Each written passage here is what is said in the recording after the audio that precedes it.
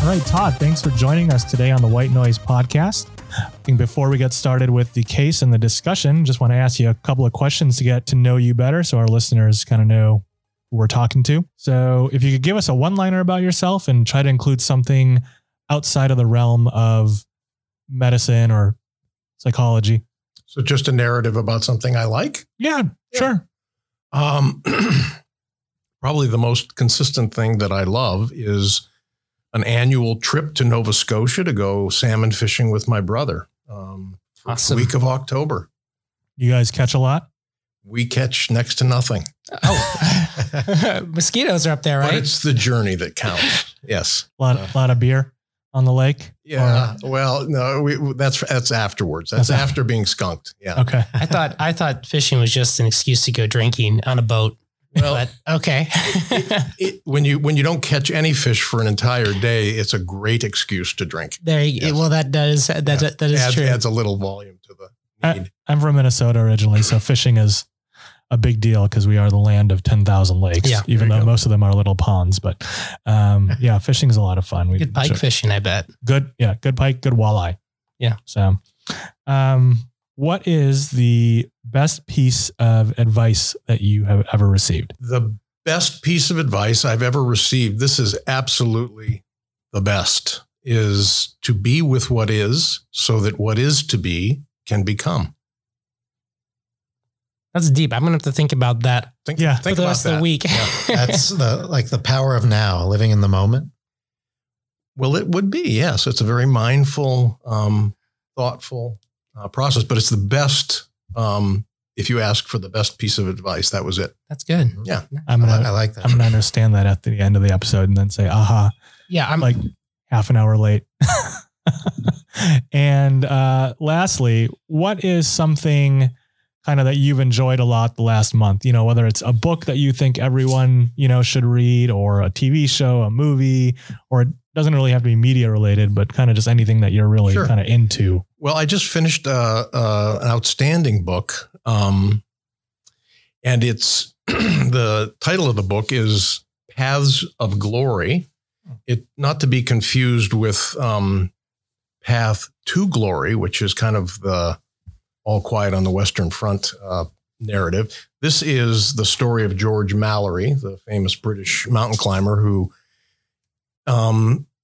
with some controversy, according to the British, was the first to reach the summit of Mount Everest. They found his body about a dozen years ago, and there are some indications that he might have, in fact, done that. Anyway, this is his story, and it's a wonderful read, Jeffrey Archer, and I would recommend it highly. Did he climb with Tenzing Norgay? He did not. That would have been Hillary. Oh, yes. Okay. I get those two mixed up. So Mallory preceded them. Was preceding them. Yeah. A different ridge, different access point. And I didn't know there was suspicion that he actually made it. So that's interesting. Yeah. Yeah. I mean, it was that's cool. The first use of oxygen. He did not use it, by the way, but his climbing partner did. And they followed them to a point on the ridge, which was probably no more than a couple hundred feet from the summit, and lost sight of them. And then they had no awareness of where they were, but they did find his body on the downward slope, and it looked like he was returning. Wow. That is incredible. I mean, they were wearing wool at that time. They didn't have synthetic fibers, knickers and wool coats. It's crazy. The only thing that really sealed the deal is that they found a letter that he wrote his wife, indicating that when I get to the top, I will put your picture on the summit. Oh. And he had the picture in his billfold. And when they found even he's perfectly preserved. Yeah. They found his billfold. The picture was not there. Oh, so there we presumably he placed it on the summit. Yeah. There you go. Nice. Interesting. I think I'd like to check that out. Yeah, it's good. We'll link it to, we'll set a link to it in the website so you can check it out. Let's get ready and let's get going with the clinical case. So, so we have Sergeant Sleep G. Pyle. He's a 62-year-old man with a history of coronary artery disease, status post MI, hypertension, depression, and PTSD, who presents to your clinic complaining of sleep disturbance. He notes that for the past 10 years, he has had difficulty staying asleep. He gets into bed around 11 p.m. and will turn the TV off and will turn the TV on and use a 30-minute timer. He is asleep before the TV turns off. 3 to 4 hours after falling asleep, he wakes up drenched in sweat. He states that he is woken up by severe nightmares of his time in combat. Once he is woken up, he has difficulty going back to sleep because of fear of re-experiencing prior traumatic events. It typically takes him about 45 to 60 minutes to fall back to sleep. He tosses and turns in bed, and occasionally he will turn the TV back on. Some nights he is unable to get back to sleep within an hour, so he gets out of bed and starts the day. If he is able to get back to sleep, it is very likely that he will have another nightmare 2 to 3 hours later. If this happens, then he knows he will not be able to get back to sleep and just gets out of bed. He estimates that he has nightmares 5 out of 7 nights per week, and that the following day he has significant difficulty with work and relationships. He is more anxious, depressed, and has a harder time concentrating on work. All right, so we'll stop there. And I guess the first question we have for Todd is, if you saw someone like that, coming to your clinic or that was referred to you, how do you, what's kind of going through your mind? What type of diagnosis do you think you'd give him? Or? Well, I think it's probably important to preface that my role in the Veterans Administration Health Services in the PTSD clinic. So I would see someone like this ostensibly after having been evaluated for post-traumatic stress. Okay. And so if that had not been done, if this was a one-off or another setting, I would think that would be a necessary and requisite part of the kind of diagnostic structure. Is it, and at what level of acuity is it PTSD? I think speaking more about the sensibility related to sleep and the impact of nightmares, I think that one of the things we might do a disservice to veterans with in the PTSD clinic is by rolling nightmares into the diagnosis, because it is part of the formula for the PTSD diagnosis under DSM. And what often happens is that they get treated by first-line treatments for PTSD, and nightmaring often gets short shrift. It doesn't really get identified or addressed as a singular issue or symptom. And so I think one of the problems that someone like this might have is that he would go through a series of treatments for PTSD. Some of his symptoms might abate, but in my clinical experience, I think the biggest concern would be that most folks who get first-line treatment continue to complain of nightmaring. So for some reason, the conscious psychosocial involvement does not necessarily translate into sleep, the sleep manifestation of trauma. So that would be one of the things that I would do, is particularly say either in tandem or more likely in sequence after the PTSD treatment, that there should be a reassessment, which is often done to look at PTSD symptoms, but to particularly target nightmaring and see if that needs some specific attention. Oh. Yeah. I see that on my side as a sleep doctor at the VA, that, and we've talked about this before, where they're getting to me after being treated for PTSD and it's treated, but the nightmares are either treatment resistant or not being addressed at all. And that may be because there's a lot of other things that they're taking care of, sometimes depression, bipolar, the nightmares just don't come up. But in my clinic, I'm specifically screening for nightmares. And so we often have that conversation even years after they've been discharged from mental health, they remain. Yeah. Yeah, I agree. And even within the PTSD clinic, I think there is a way in which we go through the kind of triage the symptoms, and most of the emphasis on asking questions about symptom structure has to do with intrusive thinking, which of course, re-experiencing an intrusive thought is part of the nightmare structure, but it really is addressed in the conscious state. So I don't think that there's a real attention to what is your sleep like? What is it? What's the amount of sleep? What's the, the particular functionality after a poor night's sleep? And are you getting kind of the continuity of sleep? Or are you having good sleep onset? None of that really comes into full view unless we ask those questions.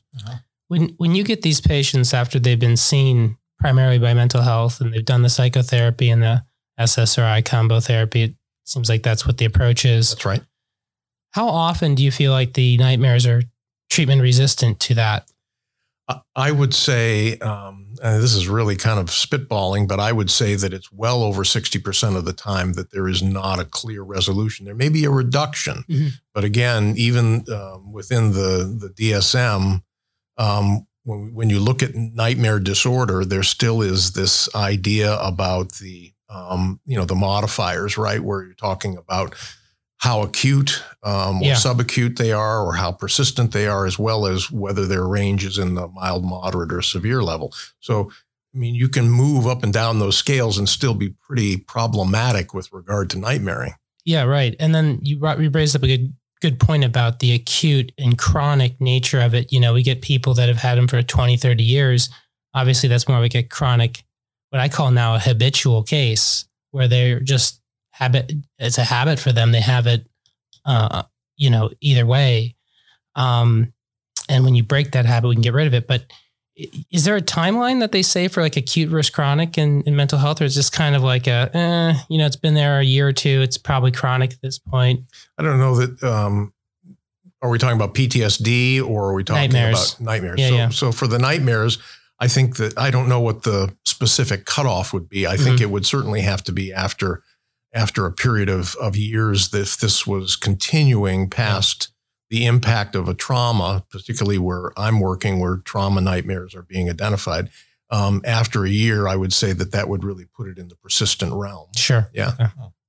And that initial first line of psychotherapy and medications for the patient with PTSD who may often have nightmares, why do you think it doesn't treat the nightmares as fully as it may treat the symptoms during wakefulness? Is there something missing in that initial round of treatment, or are the nightmares more refractory to therapy? Do they need more targeted approaches? I suspect that it's probably both. I don't have any data to assert one position or the other, but I think that nightmares, just by the sheer nature of how they present, there is a problem with the first line treatment in a conscious state. It's very focused on what are the experiences of the individual in their daytime functioning. How do we help them habituate toward less reactivity? All of those things are done with language and with context in conscious, awake situations. So when we translate that, I mean, I'm not necessarily saying all of those nightmares are state dependent, but if we translate that to sleep, if the idea or theory behind this being a habit in the sleep domain, there's nothing that's really interrupted that. There's no real conscious input that says this is what you're going to do before you go to sleep or when you're asleep or when you wake up from sleep. It's all about when you're up functioning and dealing with not wanting to go to the grocery store when there are lots of people around.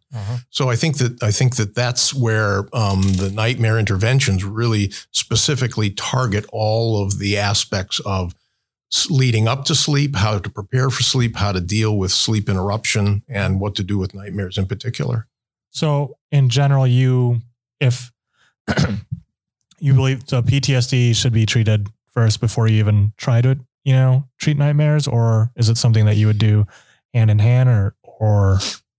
I can only speak from my clinical experience, which is that typically, I mean, and I've made this request as we were working on putting a protocol together for nightmare reduction, that everyone goes through the assessment, identification of the symptom structure, and we kind of keep an eye on them if they're having sleep-related problems and nightmaring, but they go through first-line treatment, either a prolonged exposure therapy to address the trauma or a cognitive processing therapy that kind of looks at the elements of how this has had an impact on their functioning in adult life.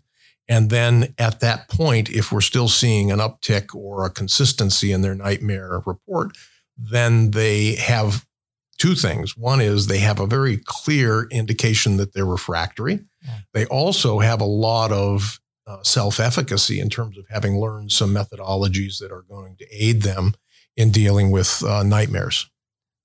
And would you mind describing what you do as far as the management for these patients that finally do make it to you? What is that? Tell us more about what that involves, because you do something, it's kind of unique. Yeah. I've only seen it at this VA and with the dream scripting. And yes. Okay. Well, so you mentioned, I probably, to talk about this, I should go back a little bit, if you don't mind my getting off on my tangent. So when I came to the VA, this was a front and center problem. Every veteran that I saw was complaining about nightmares, and they were less interested in all of the exposure therapy and more interested in getting a good night's sleep. And so one of the things that we began to look at is, are there any protocols out there for decreasing nightmares? Can we promote better sleep function, and can we reduce nightmares? And at that point, Krakau's model of IRT, or imagery rehearsal therapy, was really just coming into its own. And it had some really profound efficacy in dealing with rape victims. So that the trauma piece to that was quite, attractive. And we did try to apply it in the way that it had been pulled together as a protocol. It didn't have the same kind of power with our particular population as it did with the rape victims. And we began to look at the structure of what was going on with the ask that we had for veterans to kind of re-script something that was for them a very vivid memory of a very poignant and powerful event that often many of them had a certain temperament to memorialize. But I think the difficulty was in how they could relate differently to this, and the feeling that we were trying to get them to change something that couldn't be changed. So it really put us on our heels. We didn't get very good outcomes. We ran about 10 groups. We didn't see changes in nightmare frequency or intensity. And we began scratching our heads thinking, what can we do? So at that point, we had some funding to look at a different model, which is a model that Joanne Davis was working with. And she was looking at something that was much more akin to the first line treatments. And by that, I'm saying she borrowed some elements of cognitive processing therapy by looking at thematic elements of the veterans' production of dreams, which made great sense. We began looking at that model and we tested it out, and it had a much more powerful effect. It kind of circumvented some of the pushback or resistance to doing the treatment. It didn't really put people in a position of having to say, well, you're trying to take something away that's important but horrifying for me. We were able to really look at the kind of proximity of the nightmare to the time in which veterans were practicing a particular re-scripting that was based on themes. So it was a one step into this is a narrative process. Everything we think is not a fact, and sometimes the dreams are not vivid reenactments. But let's look at what the theme is. And based on the theme, which typically falls into a category of 5, safety, trust, power and control, intimacy, and self-esteem. And if we can get at least a domain within which to construct something that might address that problem in the dream. The problem is I didn't feel very effective as a soldier. I didn't protect my other soldiers. Then to build something into that might address the problem of self-esteem. And then that becomes practiced. The way we do it at RVA is probably a little different than other shops, but we really felt that it was important to keep the context and the true kind of valence of the dream in place. So what we're saying is we don't want you to change anything that's elemental to the memory and to the trauma, the setting, yeah. The experience, the emotions, whatever, but we want to try and kind of work at it at the thematic level. Mm-hmm. So what would we put in here that would help you feel like you were more effective? Mm-hmm. And so that re-scripting then becomes practiced before bedtime multiple times, either by audio. We've tried audio with the voice of the veteran, voice of the therapist. We've done it by reading what has been written out. All seem to have some power, but locus of control seems to have some importance. And then we follow it up with a reduction, either with PMR or what we've been trying lately has been mindfulness kind of body scan to really reduce arousal, put them to sleep, and really try to inoculate against the idea that because we're practicing this dream, 7 nights a week for 6 weeks, we really don't want the expectation that this is the dream that will present itself, because we have no data that that's the case. We do have some data that intensity and frequency drops, and we do sometimes get some morphing or shifting, which tells us something about the disruption of the structure or habit. There's more dreaming coming in. It might be sometimes more lucid. Sometimes it's more varied, and you see dreams that have a more positive valence come in. So I think the idea of this is that we were more proximal to the dream experience, and we were putting things in that were a little bit more palatable and could be metabolized by the veteran better. Yeah, I mean, that the dreams do, given they're remembering their friends lost, people they lost, they do have an attachment. Yeah. Even though they're awful nightmares, they do have an attachment to their identity. Exactly. Yeah. And that seems to be important. And obviously it seems like it would be the case. Is there any, in your initial visit in clinic, or when you see the patient for the first time, do you do any kind of evaluation to determine severity of nightmares, to kind of guide what your treatment should be? And then what is a reasonable expectation, to say, okay, treatment has been successful. How do you evaluate that? Yeah, well, that's a good question. And so I think to the earlier question, yes, we evaluate. So my task is to look at the current status of their kind of trauma symptom expression, to look at the current status of their nightmaring. Has it shifted? Is it, we often see this in psychosocial treatments where after a treatment has ended, we get this kind of trajectory of treatment improvement if things have gone well, because the movement psychologically is a little bit slower than with medication, this kind of thing. So there's a learning curve, learning acquisition is taking place. And so we want to kind of see where they are on that trajectory. It gives us a little bit of an indication of kind of the rigor with which we need to really address the nightmare. If it's just not budged at all, if they haven't really changed in their expression of PTSD, and we're really seeing someone who is just chronically, charged and having difficulty, we're going to approach that a little differently. We'll look at medication help and work in tandem with folks who are going to be helping produce a little bit more sleep.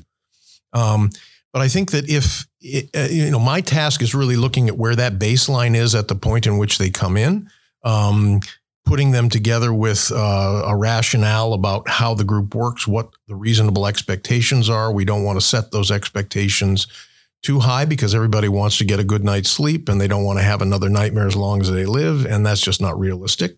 Sleeping is going to be problematic, but we can get you a little bit more sleep if we stay with this protocol and see if we really can work through some of these nightmare interruptions. We also feel that we can successfully reduce the frequency and intensity of the nightmares, and really try to, on a weekly basis, look at those kind of metrics as something that shows change. Because the biggest struggle is getting people to buy in, right? So the sense of, it's not happening. The internal narrative is like everything else. It's just not working. We want to be able to show that even if it's a minuscule effort, and by effort, in terms of looking at whether or not these dreams are shifting, something that is moving in a direction is still, accountable, and we can really begin to show with some persistence these things can shift. How long, does it take for, you to see results on obviously you can't give an exact answer, but just from your experience, how long, a couple of weeks before, of doing this therapy, or is it? It's all over the board. So I've had, and usually these are small groups because it works a little bit better in an intimate environment where people can kind of share some of their information. and not too much emotional loading of traumatic descriptions of things.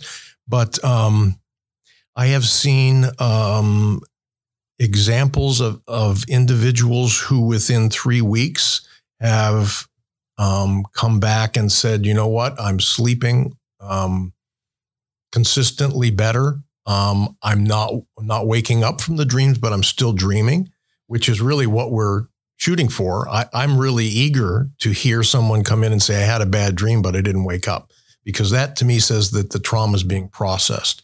When you wake up from kind of that REM state and begin to kind of come into conscious awareness and you're aroused, that disrupts the whole processing, I think, of traumatic content.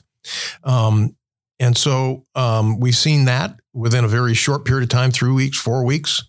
I've had people not really have much of a change at all. It may take 1 or 2 groups. We've often had people come back multiple times. And sometimes what we find is that the dream that has been provided is not really the dream that is most problematic. And for reasons of shame and guilt and all kinds of other things, it just didn't really find its way onto the radar. Probably some of the more outstanding examples that I have is after, these are usually 8-week groups.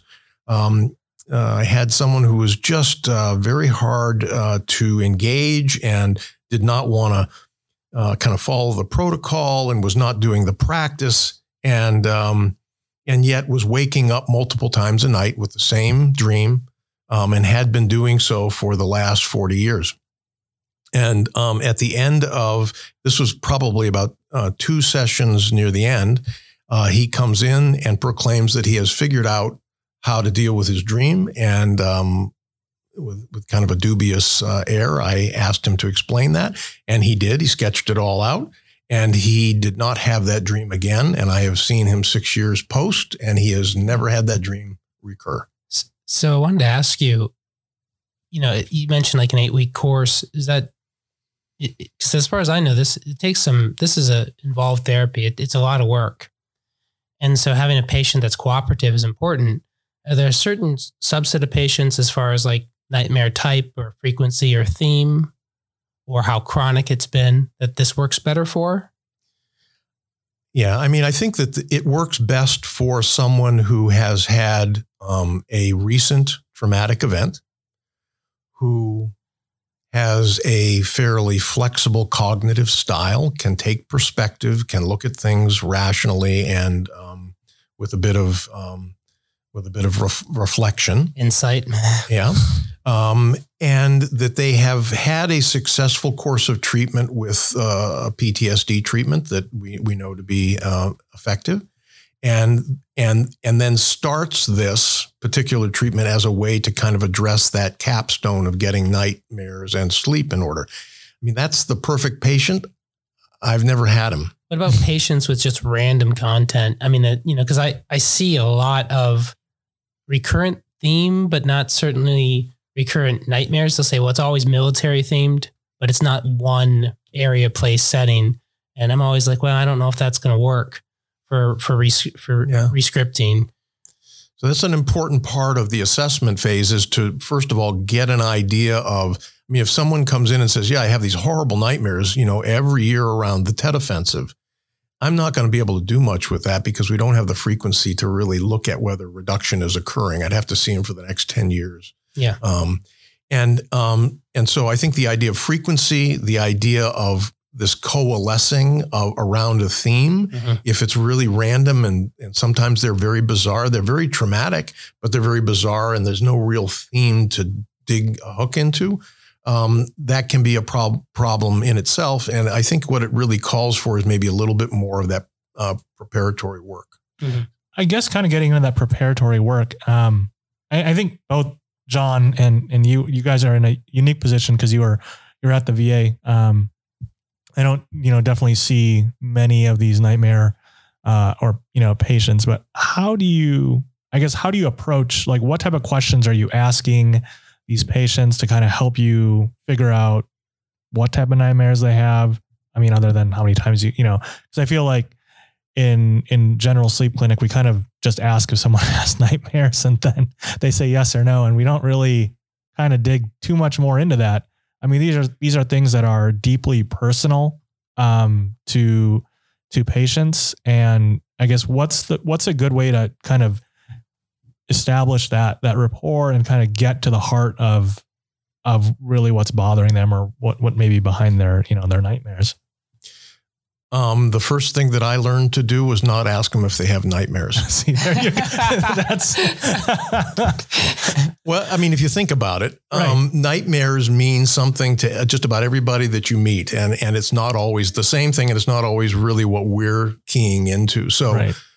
some people are talking about, night terrors and associating to something that they had developmentally as a younger person. And they're kind of making that linkage. Oh, I'm having night terrors. Sometimes they're having bad dreams and they're sleeping. And I'm saying, hoorah, you got the corner here. You can really move with this. So I think it's really about trying to kind of come in operationally and functionally and understand what the struggle is, what it's about, what the specificity of the experience is, and just plow the field. So it's really not about labels and not about kind of assuming. It's about, tell me what this is like for you. How often is it happening? Does it happen more at any different point in the year? Does your bed partner have any observation about this? So I think there are lots of things that really pay dividends when you ask a series of questions. So I've been doing this wrong my whole life. well, there's lots of approaches in medicine. So from a provider standpoint for sleep, I started focusing on nightmares. I had the opposite approach in a way because I kept having compliance problems. And, in your review systems for sleep, you ask about nightmares, sleepwalking, sleep talking, hallucinations, blah, blah, blah. And and after a while, I realized that if I didn't do something about the nightmares, my compliance, these guys weren't going to keep a CPAP mask on. And so I started specifically screening them just to have the conversation. And yeah, Todd's right. People call my wife thinks I have nightmares because I thrash around at night. I'm like, well, do you have any bad dreams? And they're like, no.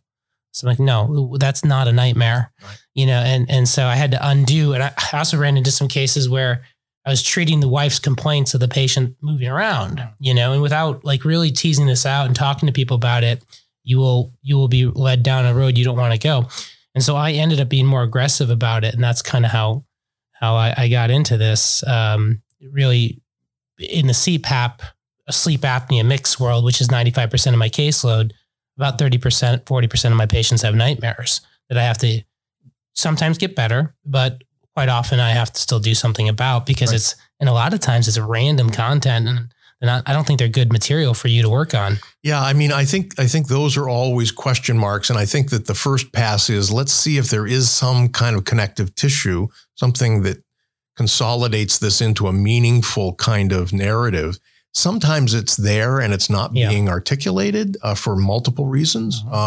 Sometimes it is just kind of these idiopathic, nightmare situations that are either not happening regularly enough or happening and they don't really have a basic kind of etiology. So I think it really is. It just we all know this about working with people. The dividends that are paid by really spending time at the front end save you an awful lot of struggle, stress, and strain as you're trying to make something work and get compliance. So the more you understand at the front end, I think the better off you are. That's true. There was a case I saw with John back in my fellow days at the VA, a gentleman we screened with the DDNSI, who screened very high for nightmare severity. To interrupt you, what is that for our listeners? Because I don't think anyone knows. The Disturbing Dreams and Nightmare Severity Index. And I don't remember who created it. You know what? I dug that out. Krakow. It was Krakow. Oh yeah. Okay. Well, I found an article within it and brought it in today, but we'll link it at the end of the show. And we'll link to the actual scale so you guys can see it. But basically, it's a Likert scale, and you just kind of rate. There's 5 categories of questions, and then you rate the severity 0 to 7 or 14, depending on the question. Yeah. So this gentleman screened very high, And when I went in to talk to him, having a result of that, I asked him about nightmares. I used the word nightmares, and he didn't totally deny bad dreams or nightmares, but he said, just doesn't bother me. Just doesn't bother me. But he was somewhat laconic. And then I went back. John and I talked. We went back in the room, and you gave him more time.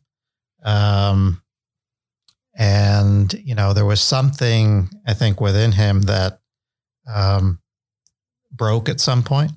And he told us this whole story, which I think he had been hanging on to for a long time. So the point is, the DDNSI, I think in that case, was extremely helpful. Should primary care doctors, sleep physicians have a screening tool and use a screening tool like that on a regular basis in the correct patient population? I would say, obviously, I was there with you. So I remember, Yes. the case, right? And this is something I've taken under my wing in my own clinic because I am serious about kind of the management of my patients. But some of these men, their face tells you the story, but their words don't. And, and I've seen that many times with that, where they're scoring high, but they don't want to talk about it because Todd's mentioned the content is just too extreme. And when Todd says, don't ask them about nightmares, there's like a sad truth in there because they will tell you stories that will make you cry. And absolutely. I think, they will make you cry in clinic as a practitioner. And so that struck me when you said that, but, so they don't want to talk about them. And so, and I actually I flushed them out when I talked to them. I'm like, look, I see that you scored high in this. You don't have to tell me the content, but is it recurrent? I asked some very directed questions. How often, how long has this been going on for? This is typical HPI stuff. What makes it better? What makes it worse? Mm-hmm. But to avoid them having a meltdown from going into the content and making it all about the content, which they don't want to talk about, because these guys have seen or have done awful things and they're not proud of it. Yeah.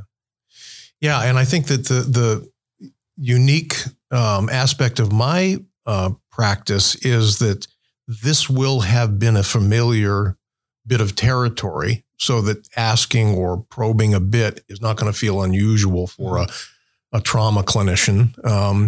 But even so, what I think these scales are really useful. They're great for baseline. They're often useful for us as clinicians to realize what we don't really get from them.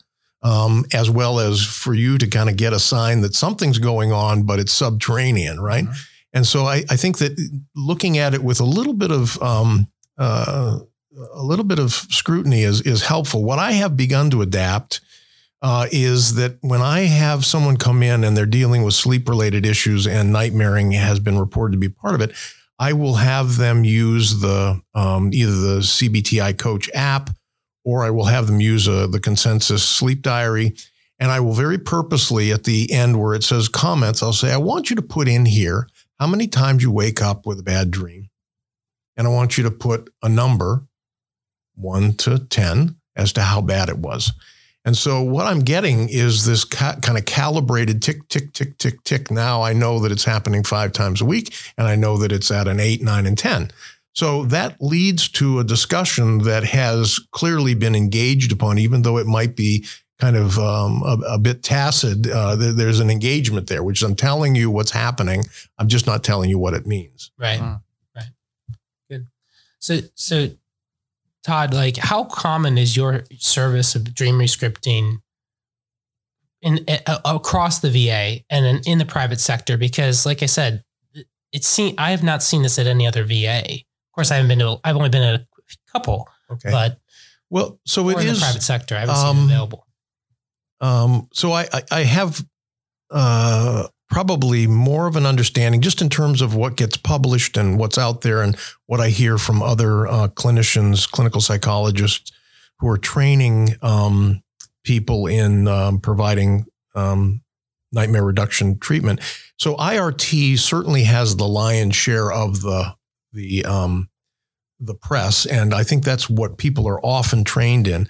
the ERRT, or Joanne Davis's methodology, and some of the things we're developing here as kind of extensions of that methodology, that's less known. But I have sat on a few dissertations in which clinicians are going into the VA with this skill set and training people. And I think we've been able to disseminate this to Battle Creek. We have, I think, Puget Sound, several VAs across the country. I don't think it's huge. Okay. And again, I don't think that the referral network is really well developed. And you mentioned image rehearsal therapy, IRT, correct? Yes. Isn't that's more for rape victims, sexual trauma? Am I correct or wrong about that? I don't think that it was ever intended to be specifically for rape victims. That was the original clinical trial. Oh, okay. And it was a great, a great effect size. I mean, I think they had a huge impact on one-time rape victims. And then it was done, the trials were done in Australia with veterans. Those also seem to get pretty good ratings. We weren't able to make it work quite as well for us here. Maybe we were applying it incorrectly, but. And we do have military sexual trauma patients. And I didn't know if they are kind of in a different type of nightmare class than the PTSD patients, or is it all we don't kind get of them. Yeah. Yeah, Okay. we don't get them. Okay. Yeah. All right. So we don't know. All right. Because I get someone, I got contacted by someone from Iceland who had nightmares, and, where do I find a proper therapy for them for psychological therapy? What do I do? Probably figure out how to use telemental health. Okay. We're getting better. We now have, Blue Jeans. We have secure ways to kind of do this face to face and over the computer. I think it's doable. Mm-hmm. The Behavioral Sleep Medicine Clinic developed a telephone system for, dealing with insomnia. And I think that, we were talking about how we could splice nightmare reduction in on that as well. Sure. And then the other question I have is, like, a lot of these people, if I'm going to send them to someone like yourself to work on, I'm always reluctant to kind of start suppressing their nightmares with medications like Prazosin, because that's what we use from the medical side to kind of control nightmares.